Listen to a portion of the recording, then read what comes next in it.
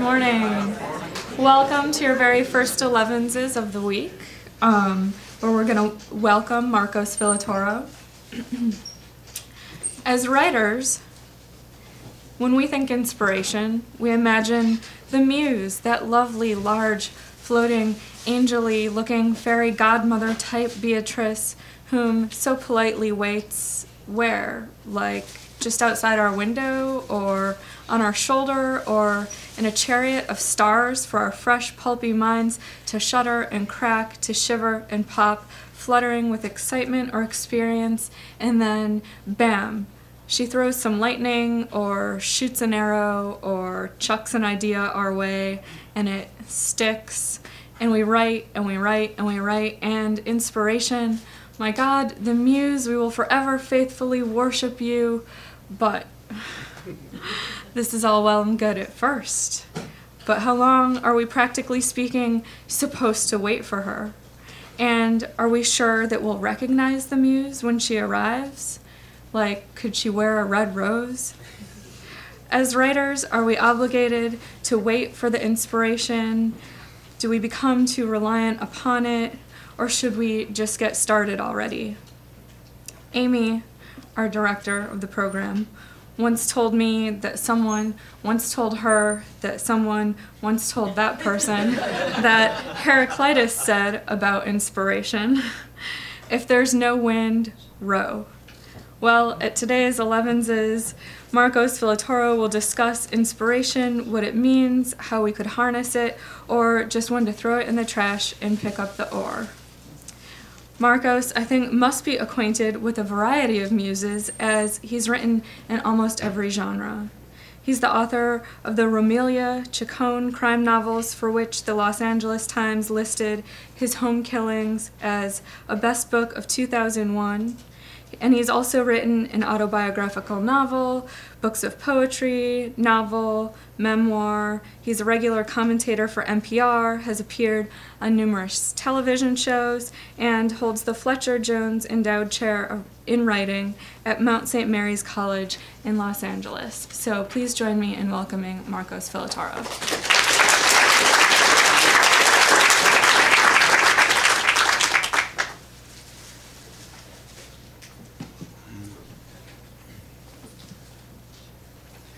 Muchas gracias, amiga. Y bienvenidos, muy buenos días. ¿Cómo amanecieron? Muy bien, muy alegre, listos y listas para escribir algunas palabras en las tertulias literarias, ¿verdad? How y'all doing this morning? I greet you in both my languages, Salvadoran Spanish and Appalachian English. As in my first books, they put my whole name there because they make the name smaller on those first books, and then it was Marcos McPeak Villatoro. And people ask, that's a mouthful. Where did that come from? And I usually explain that it's the Latino tradition of taking the names of both your mother and your father, their last names, and I've done that. And so the McPeak is my father, Ralph, who was born on Clinch Mountain. Actually, yeah, near Clinch Mountain, in a place called Bray Strait, because they used to raise mules there. That's not a very romantic place to be born in, but Bray Strait. And he was born in the Appalachian Mountains. My mother was born in Usulután, El Salvador, in Central America, to which usually the fellow says to me, okay, how did that happen? How did you get this white guy from East Tennessee with this very brown woman from Central America? I didn't. They did it on their own. My mother immigrated to the United States in 1942. And my grandmother became Rosie the Riveter at that time. She was one of the folks on the dock putting together the ships for the war effort on the San Francisco docks. I always had imagined my grandmother Romelia with that big helmet on and with a welding torch and somehow smoking a Lucky Strike at the same time. That doesn't quite work. But my mother worked on the docks as well. Dad served in the South Pacific in the Navy during World War II.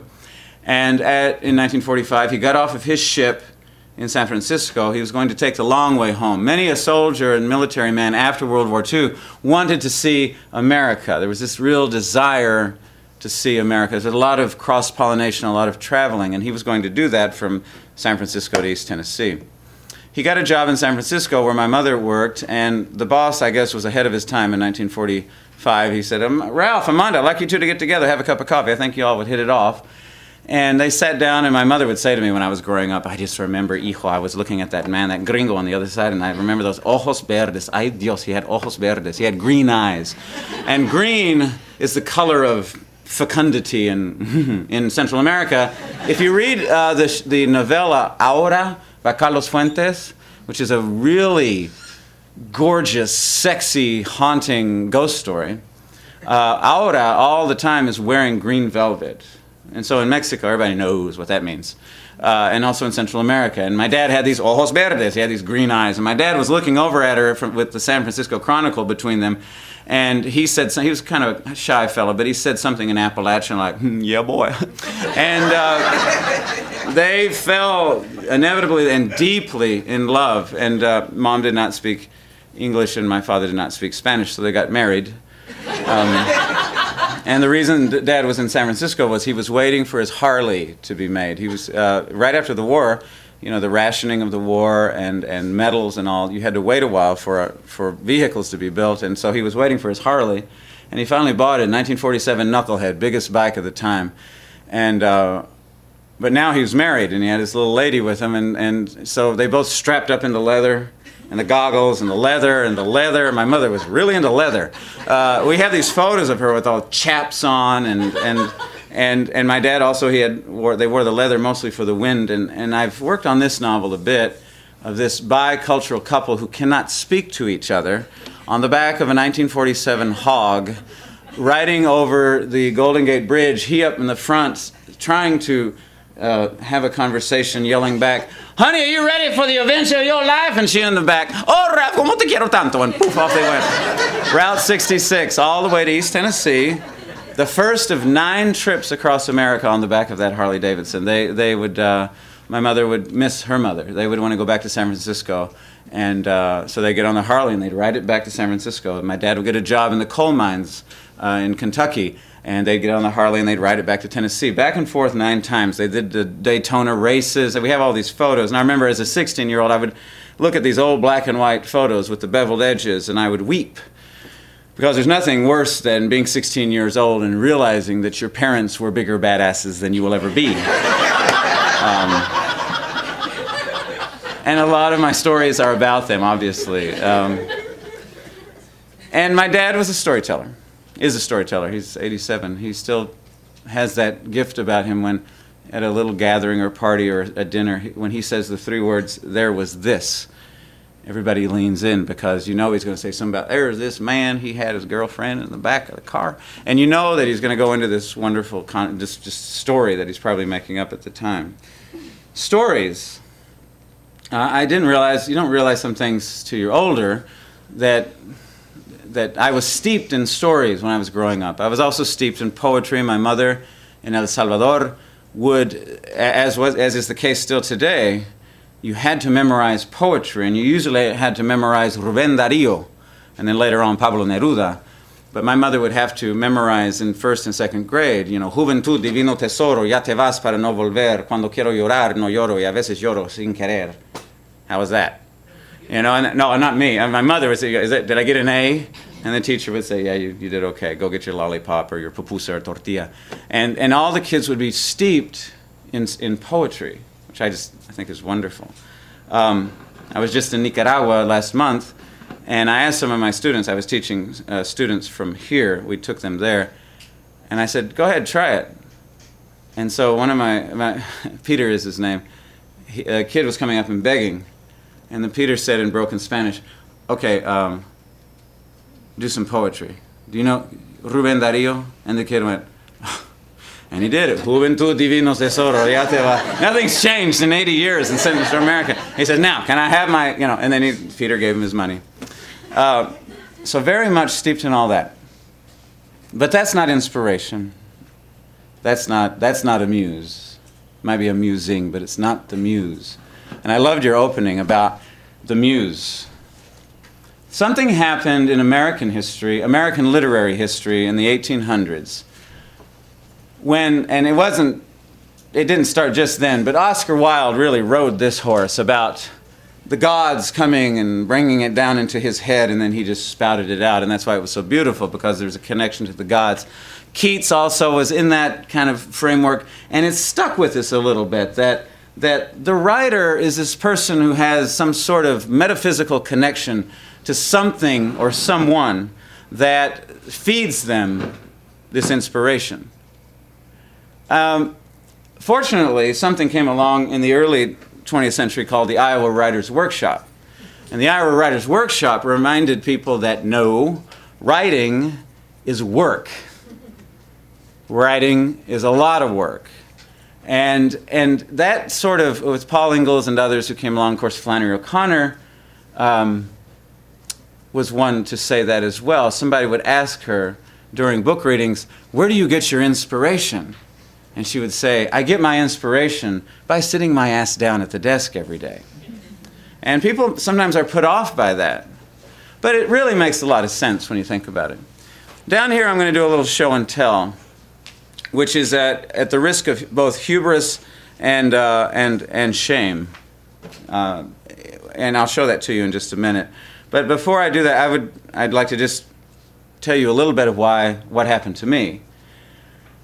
I know that when I was in college, I went to St. Ambrose University. Those of you from Iowa know St. Ambrose is just down the road in Davenport, Iowa. Back then it was St. Ambrose College.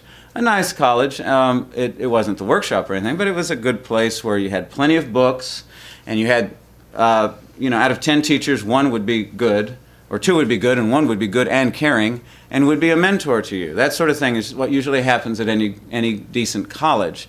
And then you have other people of like minds who care about the same thing as you do. So it was wonderful. I loved it. I was first generation college, and that was great. I went there. I was a seminarian. I was going to be a Roman Catholic priest, but we won't open that can of worms. That's a whole other thing.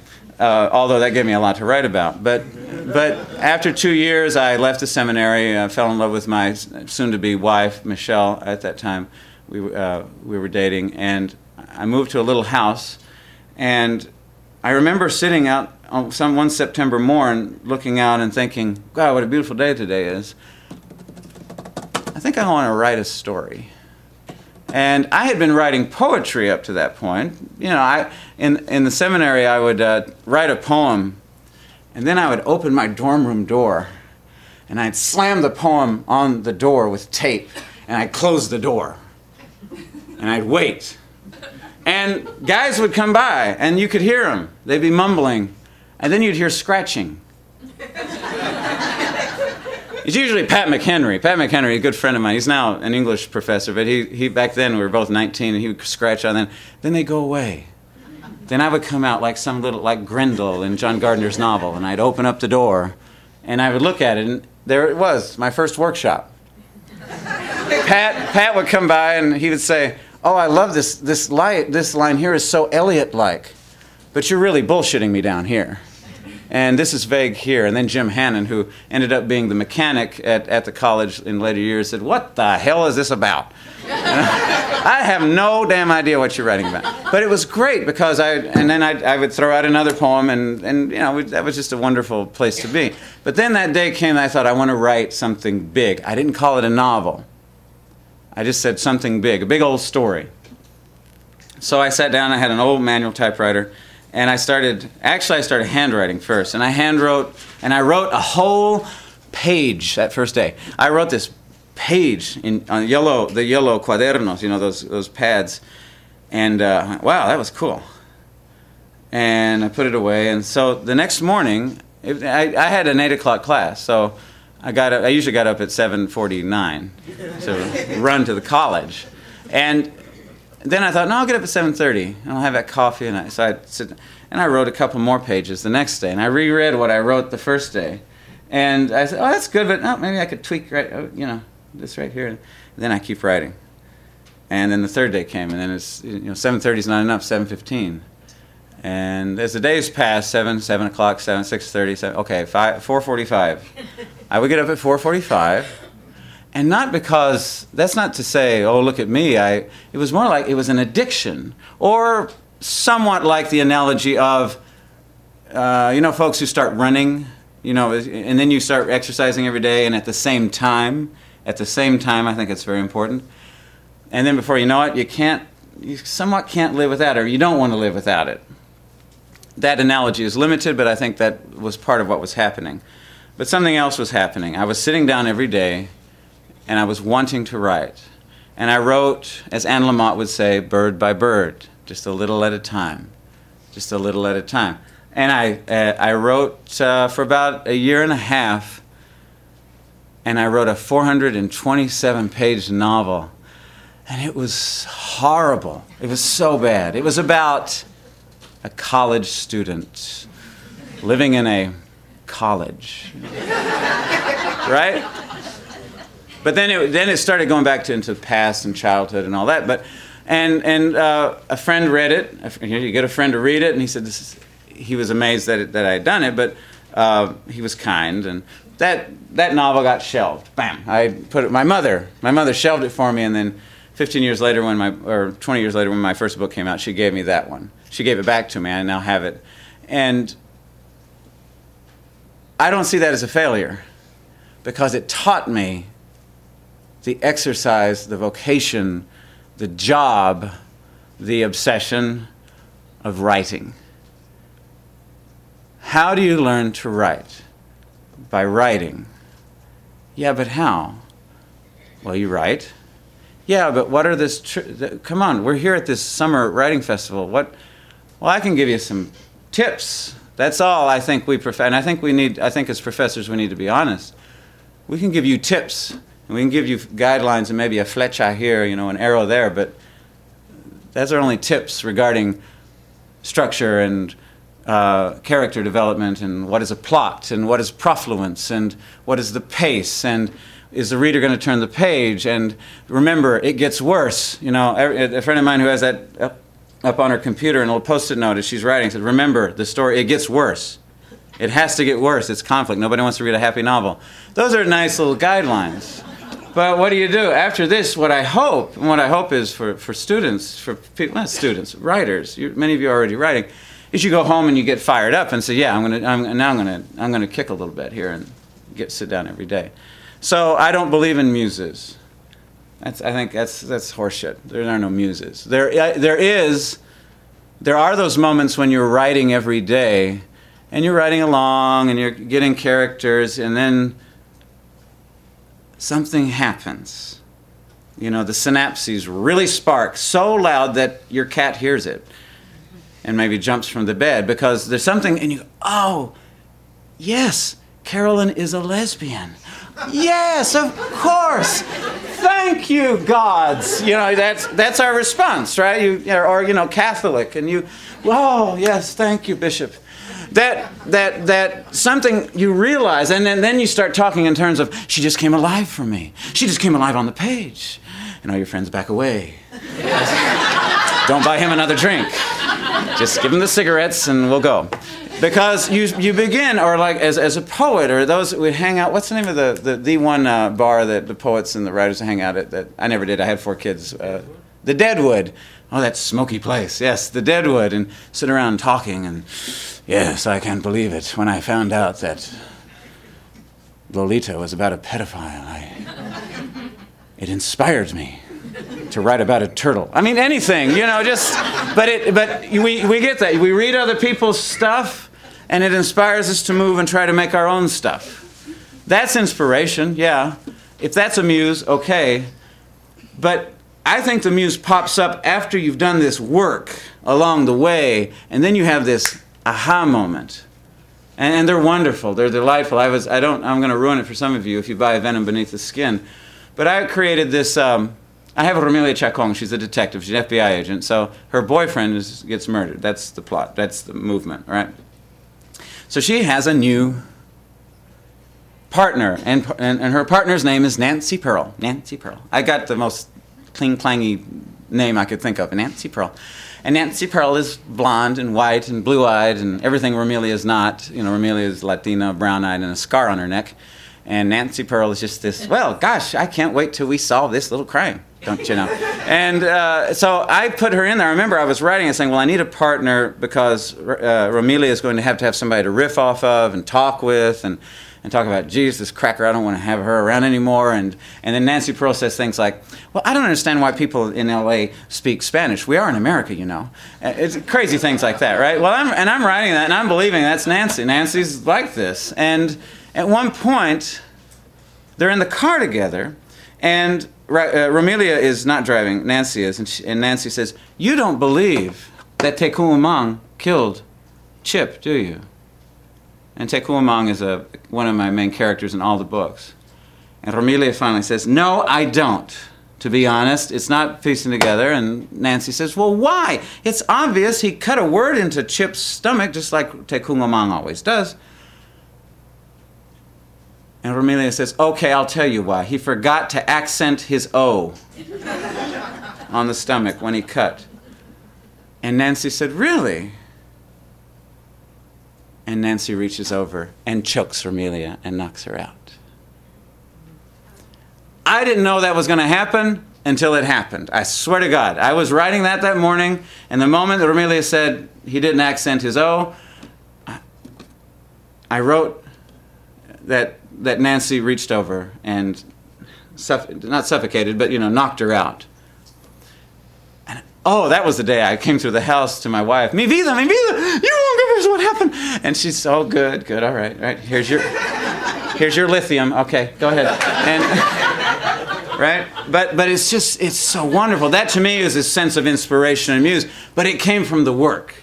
It came from working to that, and then, you have these wonderful moments. And you'll never forget them. And I bet many of you have had that. Afterwards, we're gonna have more time with Q&A, and I'd be interested in hearing if some of you have had that as well. Now, all that said, we're going to go look at these little things here. How many how many of you sit down every day and write? Just real quick. Okay, as many days as you can, right? Feel pretty good about it? Do you some days wonder, oh God, what am I doing? Oh God, I am not a writer, I am just a bag of guts. And then other days, oh no, this is going really well, right? You're doing that. But overall, do you find pleasure in writing? Is it pleasurable overall? Is it, that sense? I know that when I finish a day of writing, I might be tired. I might be I will be exhausted. But I also am pleased because I worked that day, right? But nobody asked me to write that damn novel. I have not been commissioned to write anything. Like an artist, nobody has asked me to throw paint on a canvas.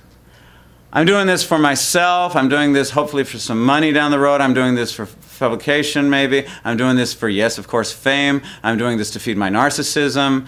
I'm doing this because I love to tell stories, all those different things, right? But when we're in our home, that's great. But then we dare to take all that inspiration and work and take it out into the world. And this is what I want to take you through. Okay. This first, we're going to start over at the end. That's the end. This pile is a collection of some of my books. I'll pick them up here. I've been writing since 1982. My first 12 years of writing, I did not publish anything. I wrote for 12 years, 12 years. And I'd write a manuscript and throw it in the closet. Write a manuscript, throw it in the closet. Every once in a while, I'd try to send it out. I'd send it to some little podunk place like, Simon & Schuster. And I would say, dear editor, this is my book. It's called The Death of Three. If you read it, if you want to buy it, okay. I didn't know anything about marketing. And of course it came back rejected, but I just go back like a fool and keep writing, right? So I wrote for 12 years until a friend of mine named Guy Carrowan, who's a singer, said to me, a folk singer, he said, Marcos, if you want more than your wife and your mother reading these manuscripts of yours, you need to start marketing. So in 1994, I believe, I said, okay, January 1st, New Year's resolution, the 3 or 4 hours that I spend writing every day that I've been spending for the past decade plus, I'm going to devote to this thing called marketing. So I learned everything I could about marketing, just what's a query letter, how to send it out, where to learn. You read books about how to send out query letters.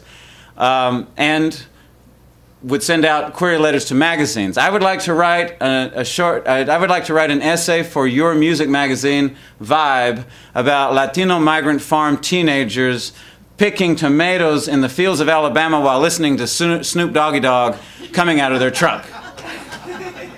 It's sold. I mean, that's the great, it's like, well, that's unique. Out of that one that sold, 10 other magazines said, no, we're not interested in those other ideas, whatever they were. You start getting rejection letters. You start seeing that as part of the business. Okay, I get a rejection. They didn't like that. Okay, well, I'll get them with next time. So I did that and marketed for 6 months. Got my first 2 contracts, those 6 months. Sold directly to the publishers, which is, in and out. But so I'm just going to show you a few of these. This is the hubris part before we go to the shame, okay? Let's see. Okay, here's my first novel, A Fire in the Earth. This is a huge novel that is, it's about the 1932 massacre in El Salvador. My mother survived, she was 5 years old, she survived the massacre of 30,000 people in 3 weeks. Some old man hit her in a donkey-driven cart full of hay. And she would tell me this story when I was growing up. That's one story she could tell. And I would just be in awe, especially when you're 6 years old going, ew. But that would stick with you, so I wrote a whole novel, and that was a historical novel.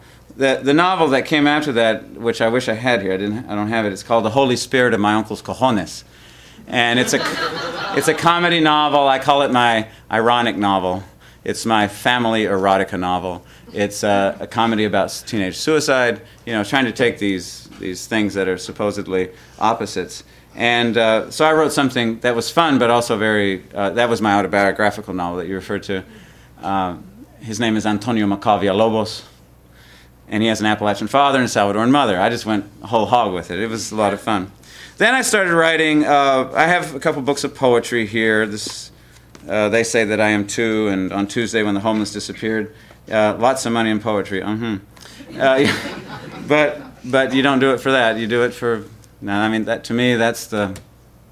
If there's anything pure in the world, it's getting close to it. Not my poems, just poetry. You talk about the art of writing. So I've been fortunate in that. Then I started writing these crime fiction books, A Venom Beneath the Skin, and then they got picked up down the road. This is a career that I'm going through quickly. Random House put them out in mass market paperback. This is Minos. Minos has been my truly faithful child who has taken good care of me. Because Minos got me into Japan. This is the Japanese version of one of the Romilia Chacon novels. And, let's see. Then Minos also got me into Portugal and Brazil. This is the Portuguese translation. You want to get in the foreign market. Foreign markets are good. Foreign markets are good. They're very good. They're better than movies. When's they going to make a movie? I live in L.A. I've been in those meetings. We're gonna take like The Silence of the Lambs meets Dante meets the cholos on the street, man, and they pitch like that. It's like, what? So murder mysteries, been very nice. And now this actually I found out this morning. We're very happy about this one. This is the German version of Minos, and it seems I'm a bestseller in Germany. That's nice. Oh, well, money. A little money. Now, there's the hubris, right? And I also write for this magazine. This is an LA magazine called Ciudad, City. And I have a column in here called Sunset at Chavez, which is Sunset and Chavez they meet in LA right downtown. It's Sunset and then it's Chavez. So I write about the Latino world in Los Angeles and kind of where it meets. All right. What a good little boy am I, right? Okay. What I want to do, and I have to be careful with this, I'm going to hand out some things. And I beg of you, as fellow writers, to make sure that they get back to me. Okay? These are very important to me. Mainly because I will be giving these to my children. All right? These are gifts to my children. I write a novel like this. I handwrite it first. And this is the handwritten version of a novel. I forget which one it is. Oh, no, it's one that's not been published yet. And I was feeling really obsessive one day, so I decided to write this with a nib and a bottle of ink. And I did. And I poured ink all over the place. I got ink on the cat. I was all over. I looked like Charlie Brown right before he says, "Dear pencil pal." I just got ink all over. But then after a while, you get into it, and you really, it was a really physical. You dip, you write, and I swear to God, I had never had this before. I never stopped writing. You just for 2 hours, 3 hours, just went through. So you can look through that. I want you to look through this because the whole thing of the muse, you start rewriting, right? And you'll see my little scratchy notes on there. So after I handwrite it, I type it on a 1941 Royale. And that's this version of that novel. And again, I invite you to flip through and look. There's a lot of writing on the back of pages. I think a lot of you do that, probably. You scratch out, you change names, you change places, you do all of this work. And that's the second draft. So I'm going to take it back here. You can pass that around. And then, finally, I get to this thing. It's called a computer.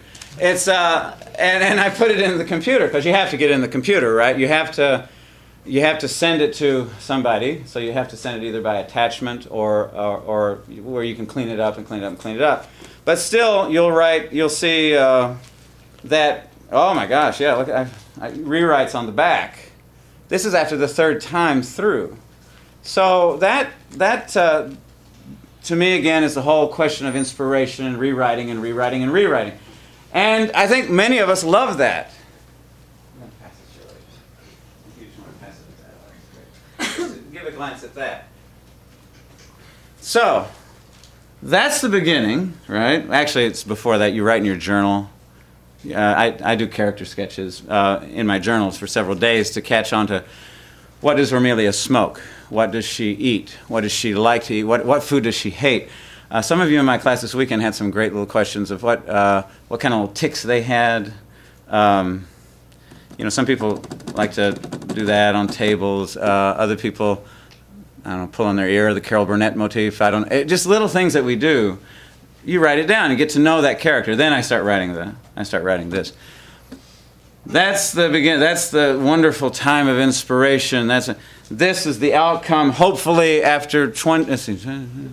Well, we've been married 25 years, and I started writing when we first met. So 25, 26 years of writing. You hope to get some stuff out there. Believe me, years go by, and you hear nothing. And that's the time when you have to ask yourself whether or not you're going to keep writing.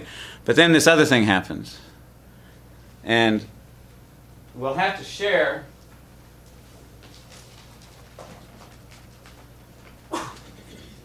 This is my rejection file. It's my third rejection file. I have 2 more at home. And this is the 90s. And like I said in my class this weekend, rejection letters are like masturbation. No one wants to talk about them at the dinner table. Right? You just don't want to talk about that. If you don't talk about it, they'll go away. Right? And your son will never do it.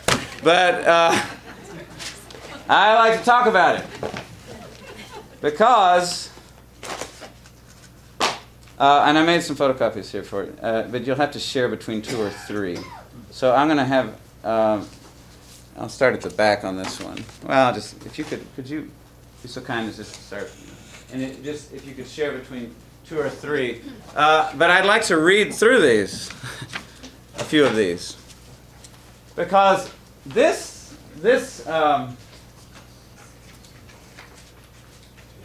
right here stops a majority of us from continuing on. We stop. I know friends from the Iowa Writers Workshop who are the best damn writers in America. I've read their poetry and their fiction, and they're not writing anymore because it's painful. I don't fault them for that. I don't fault them at all for that. Because I think some of them love literature so much that they don't want to go through this crap. It's just, it's very difficult. This is the marketing part. But there are some great writers who decide not to go on with this. And I think that's a fine and actually somewhat of a noble decision to make. To say, maybe I'll just write purely for myself, you know? So they're going around. Okay. What I want to the last thing I want to leave you with is this: inspiration can come from rejection, believe it or not. Those first rejection letters that are just photocopies and says thanks but no thanks, you don't get much out of those. But if you as a writer start getting letters that say something to you, then something could happen. So I've got the originals. I hope I'm in the same pattern as you all. The first one, Houghton Mifflin. Is that what that Houghton Mifflin Company? From Dawn Safarian. Is Dawn here? No, I hope not. Okay. 1996. Dear Mr. Villatoro, very many thanks for the chance to read your proposal, Out of the Silent Ashes. Your writing is powerful and the story promises to be quite a provocative novel. I'm afraid, though, that I don't feel I am the right editor for this book.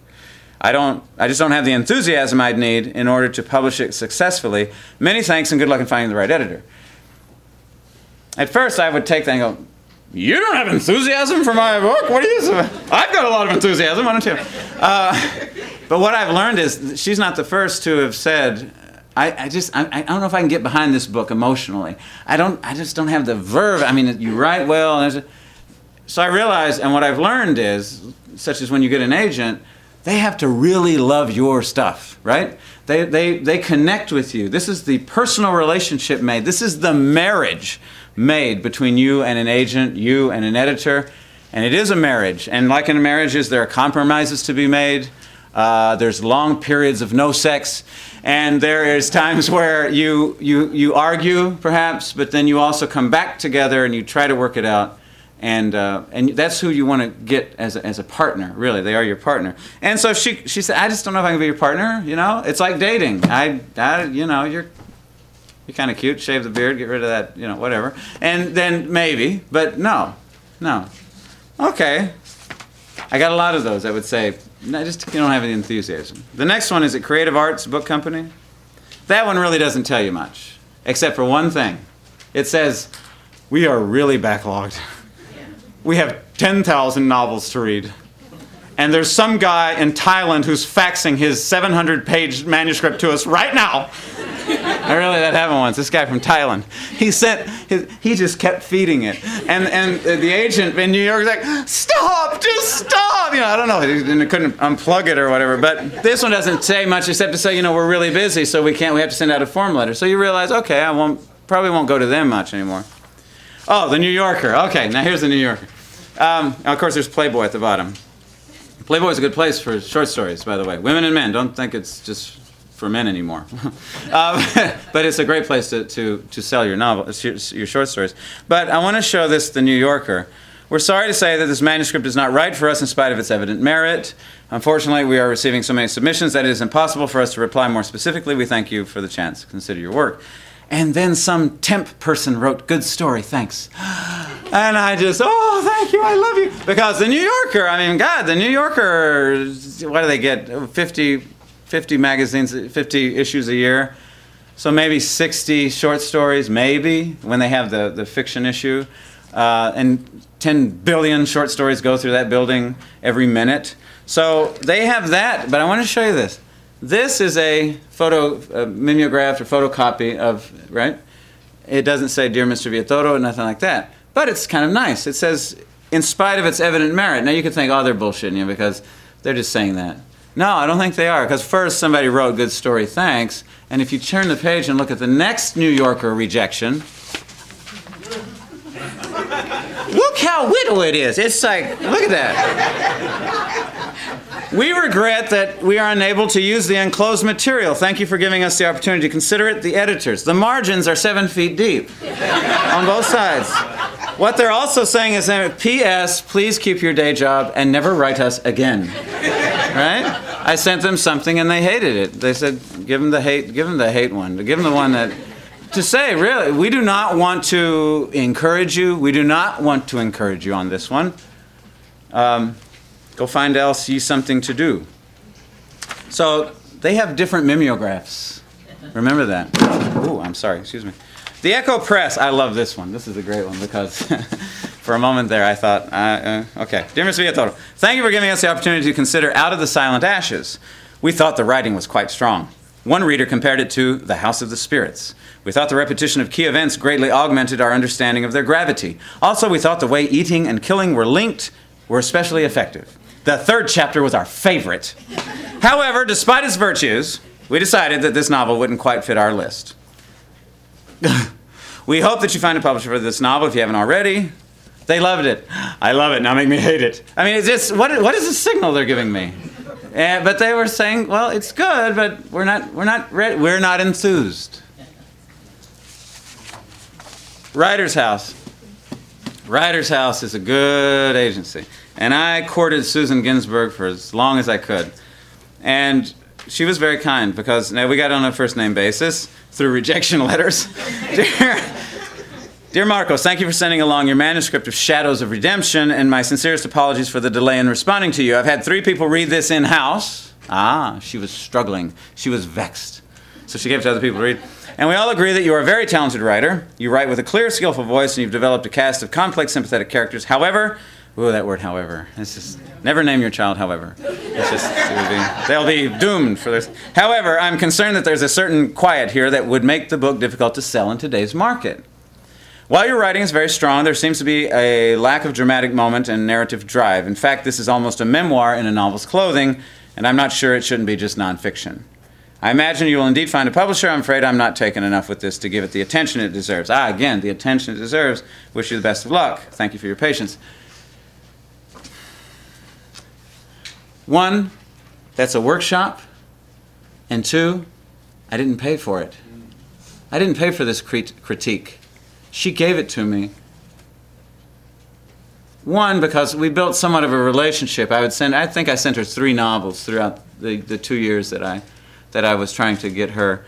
And she gave me a lot. That's gold.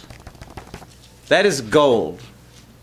Because first of all, she took time out of a deathly busy schedule to write a letter. I'm emphasizing to you, those of you who have received letters that have actually written something to you, that's a good sign of you as a writer. All right? Now, you'll get 10,000 Xerox photocopies, but if you get one every once in a while like this, they're saying, you write well. And that's the only heroin you're going to get for a while to keep you writing. All right? That's the tough part. This one is about the Holy Spirit, my uncle's cojones. Joan Bingham asked me to look at it. Sounds interesting. We weren't quite crazy enough about it to add it to our list. We're particularly crowded with fiction, and we wish you luck. Well, Grove Atlantic, that's a nice place. But, a book gets turned down, maybe picked up by somebody else. Here are 2 from 2 Story magazines. Story was a great journal. It doesn't exist anymore, I don't think, unless somebody's resurrected it. And there's one handwritten. You can read that. And there's one over here, the Missouri Review. By the way, I would say to many of you who are short story writers, if you're interested in sending stuff out, the Missouri Review is a good place. Beautiful writing in there. Missouri Review, Georgia Review, some of these little places that you might not hear about. Don't get a lot of money, but if you're in them, it's quite good for one's career. But I didn't get in them. But here it is, once again, handwritten notes saying, it's pretty good, but it's not quite there yet. Now, this is the one I would show about Critique Free Workshop. It's hard to read this one. It's Stepping Stone Literary Agency. It's actually Sarah Freeman, and the next one she changed the name of her agency to Sarah Freeman. While I found this to be intelligently written, evocative, lyrical, atmospheric, poignant, I did not feel it would work for Skipping Stone. The large cast and unwieldy, convoluted plot made for a tough read. I missed a clearer, stronger plot and exposition. Very intriguing, though. Best of luck. Now, I had sent her a Fire in the Earth, that big one about the massacre. And I had 12 people in chapter 1, and I killed off 10 of them in chapter 2. And that, I thought, I was just starting out. I was still learning. It wasn't mean to write a novel. How do you get all these people in there? I was trying to do a Garcia Marquez thing with a lot of people. So I read this, and I thought, okay. So I got rid of 10 people and kept 2 and walked them from chapter 1 to chapter 2. One gets killed by the earthquake. Oh, sorry. One gets killed by the earthquake. The other one lives on, but has to live with the angst of the earthquake. So I changed the book. I sold the book.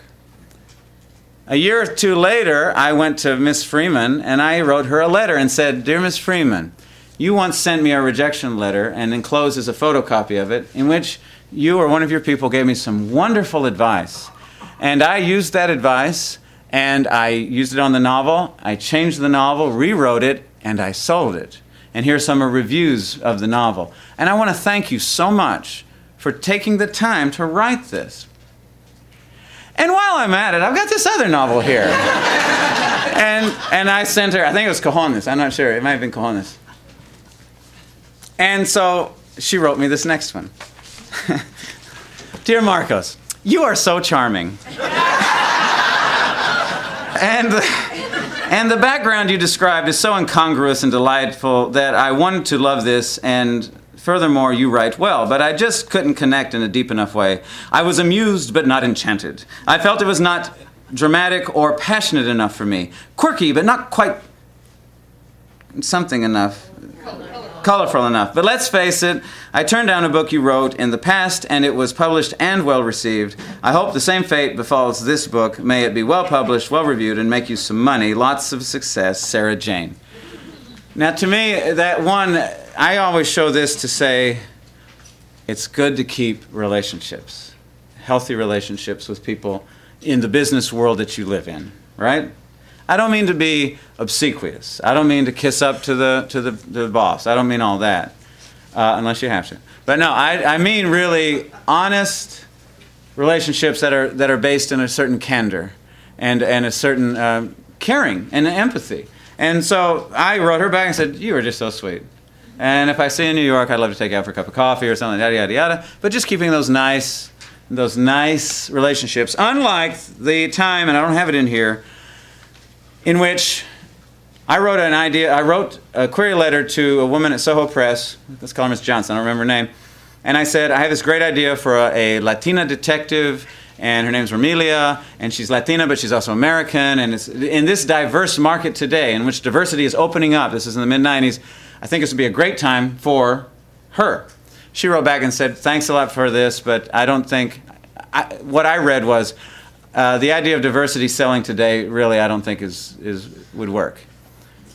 But I'm not reading it right. I suddenly forgot how to read English or something.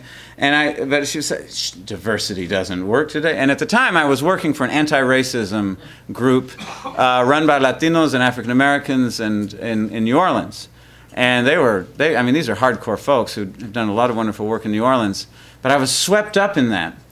And so I sat down and wrote a letter to Miss Johnson at Soho Press, and I said, "Dear Miss Johnson, thank you for your myopic perspective on diversity in the United States today."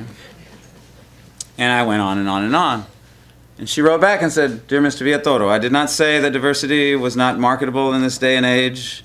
In fact, I believe in the opposite. If you check the letter I wrote to you, I said that your idea was not developed well enough to be sold in this market. Grow up." And as I say to my undergraduate students, she was right. She was right. I let my hubris and just get up. I wrote her an apology several months later, and she said, "Fine," but I burned that bridge.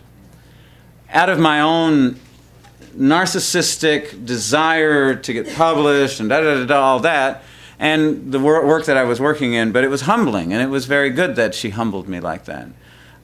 It was painful, but it was humbling. To keep this, the other part of inspiration to me is this. This is, at a certain point, it becomes business. I know that sounds like a lousy word for creative writing and all that, but you're constantly developing your characters so that, yes, of course you want them to be sold or be published somewhere in some place.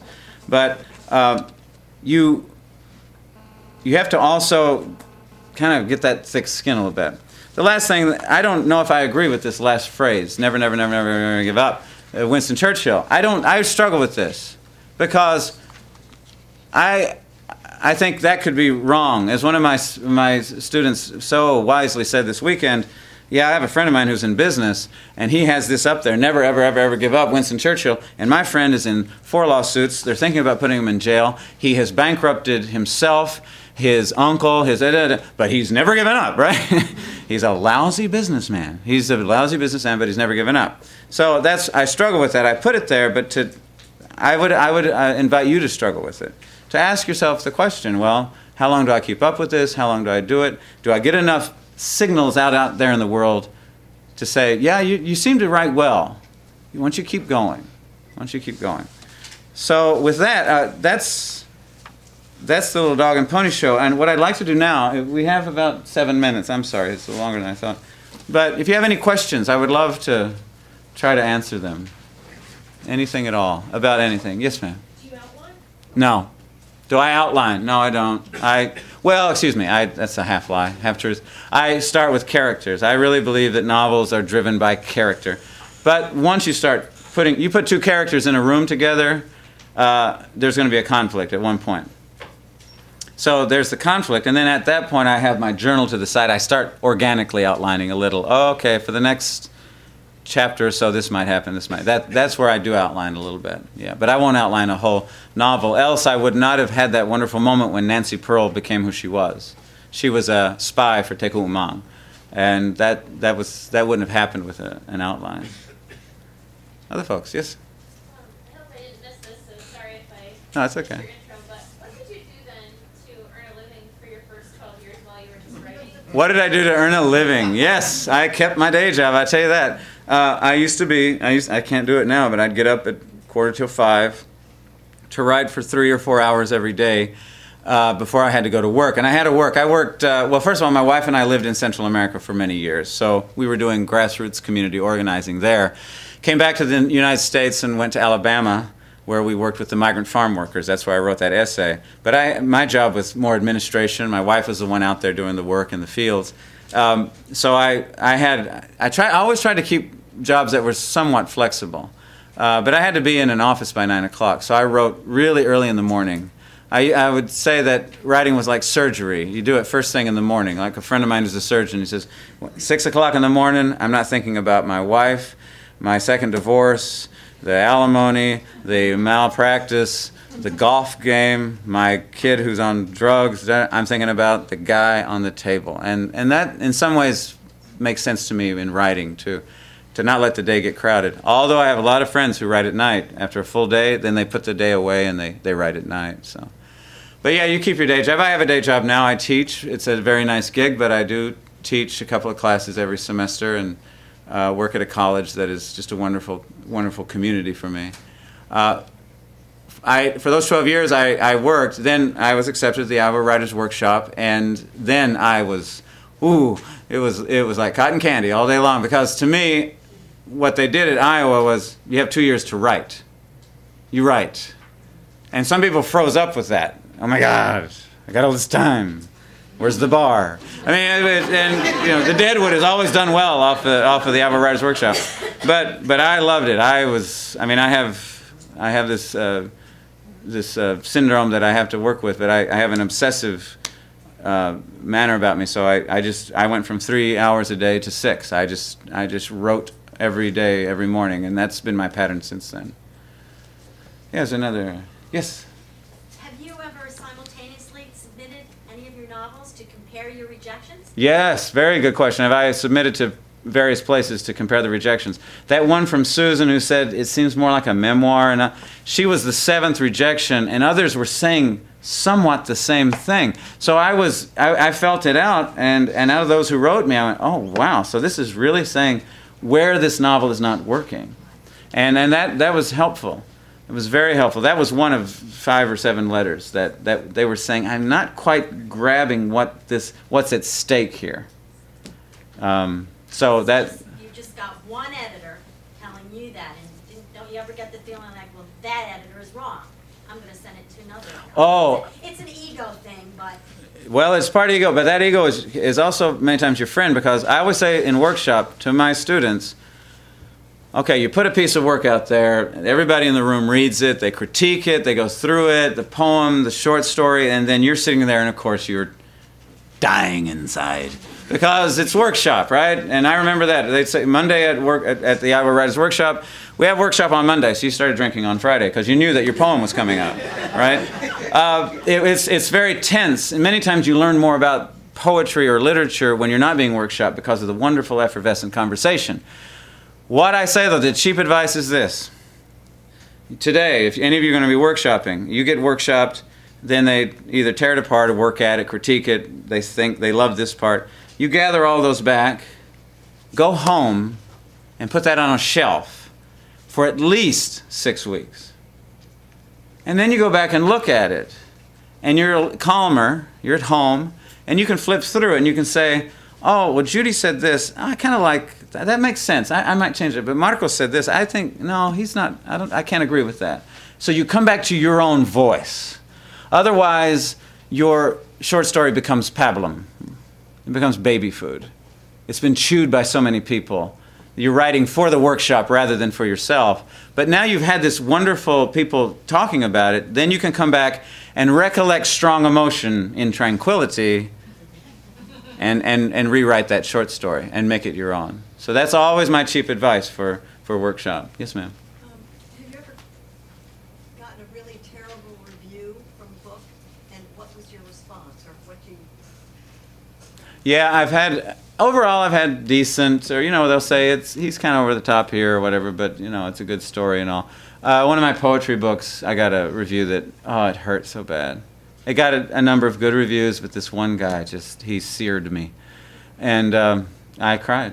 I just cried because it was very painful, and you should do that. You should cry, and you should find a friend, and you should say this hurts, because it does. I don't mean to have the tough skin and nothing hurts. No, it hurts. Every rejection will always hurt. The question is what you do with the pain. One thing I don't do, I do not look at my books on Amazon.com. That is like bobbing for piranha. Sorry, I don't look at, I don't, unless I'm really drunk or something, but I will not look at what they say to me, about me. Oh, because it's either very laudatory. Oh, this guy's the greatest thing since, and I'd given her an A in that class. Or somebody who says, this guy's a fake, mean things, like this guy's fake. He's a phony, or stuff like that. It's just painful. And if you let reviews and shit get too much to you, you'll start to lose your own voice. You have to always come back to what you believe in. One last question. Yes, ma'am. When you got the rejection and the comment about it being more memoir than novel, Oh. what did you do to make it novel? Oh, actually, I never returned to that novel. That's a good. I'm glad she asked what did you do after they said memoir to novel. What did you do to that novel? I didn't return to it. I actually, one point I would like to say, I have 8 books published. I am a commentator on NPR, and I write for a magazine. I have written 17 books. So that was one of those that will never see the light of day. So I don't know how many writers will tell you that. I think a lot of writers have manuscripts that'll never see the light of day in their closets, but I wrote like a madman for all this time, so I just kept on throwing some of them. I wrote 2 bad crime fiction novels to write my first good one, Home Killings, and I wrote a really bad erotica pornographic novel. Then I turned and wrote The Holy Spirit of My Uncle's Cojones, which is an erotica novel. I wrote a bad one to write a good one. That's the way. I don't do that anymore. It's kind of tiring. But I did that for a long time. I wish you all the best, and have a great week.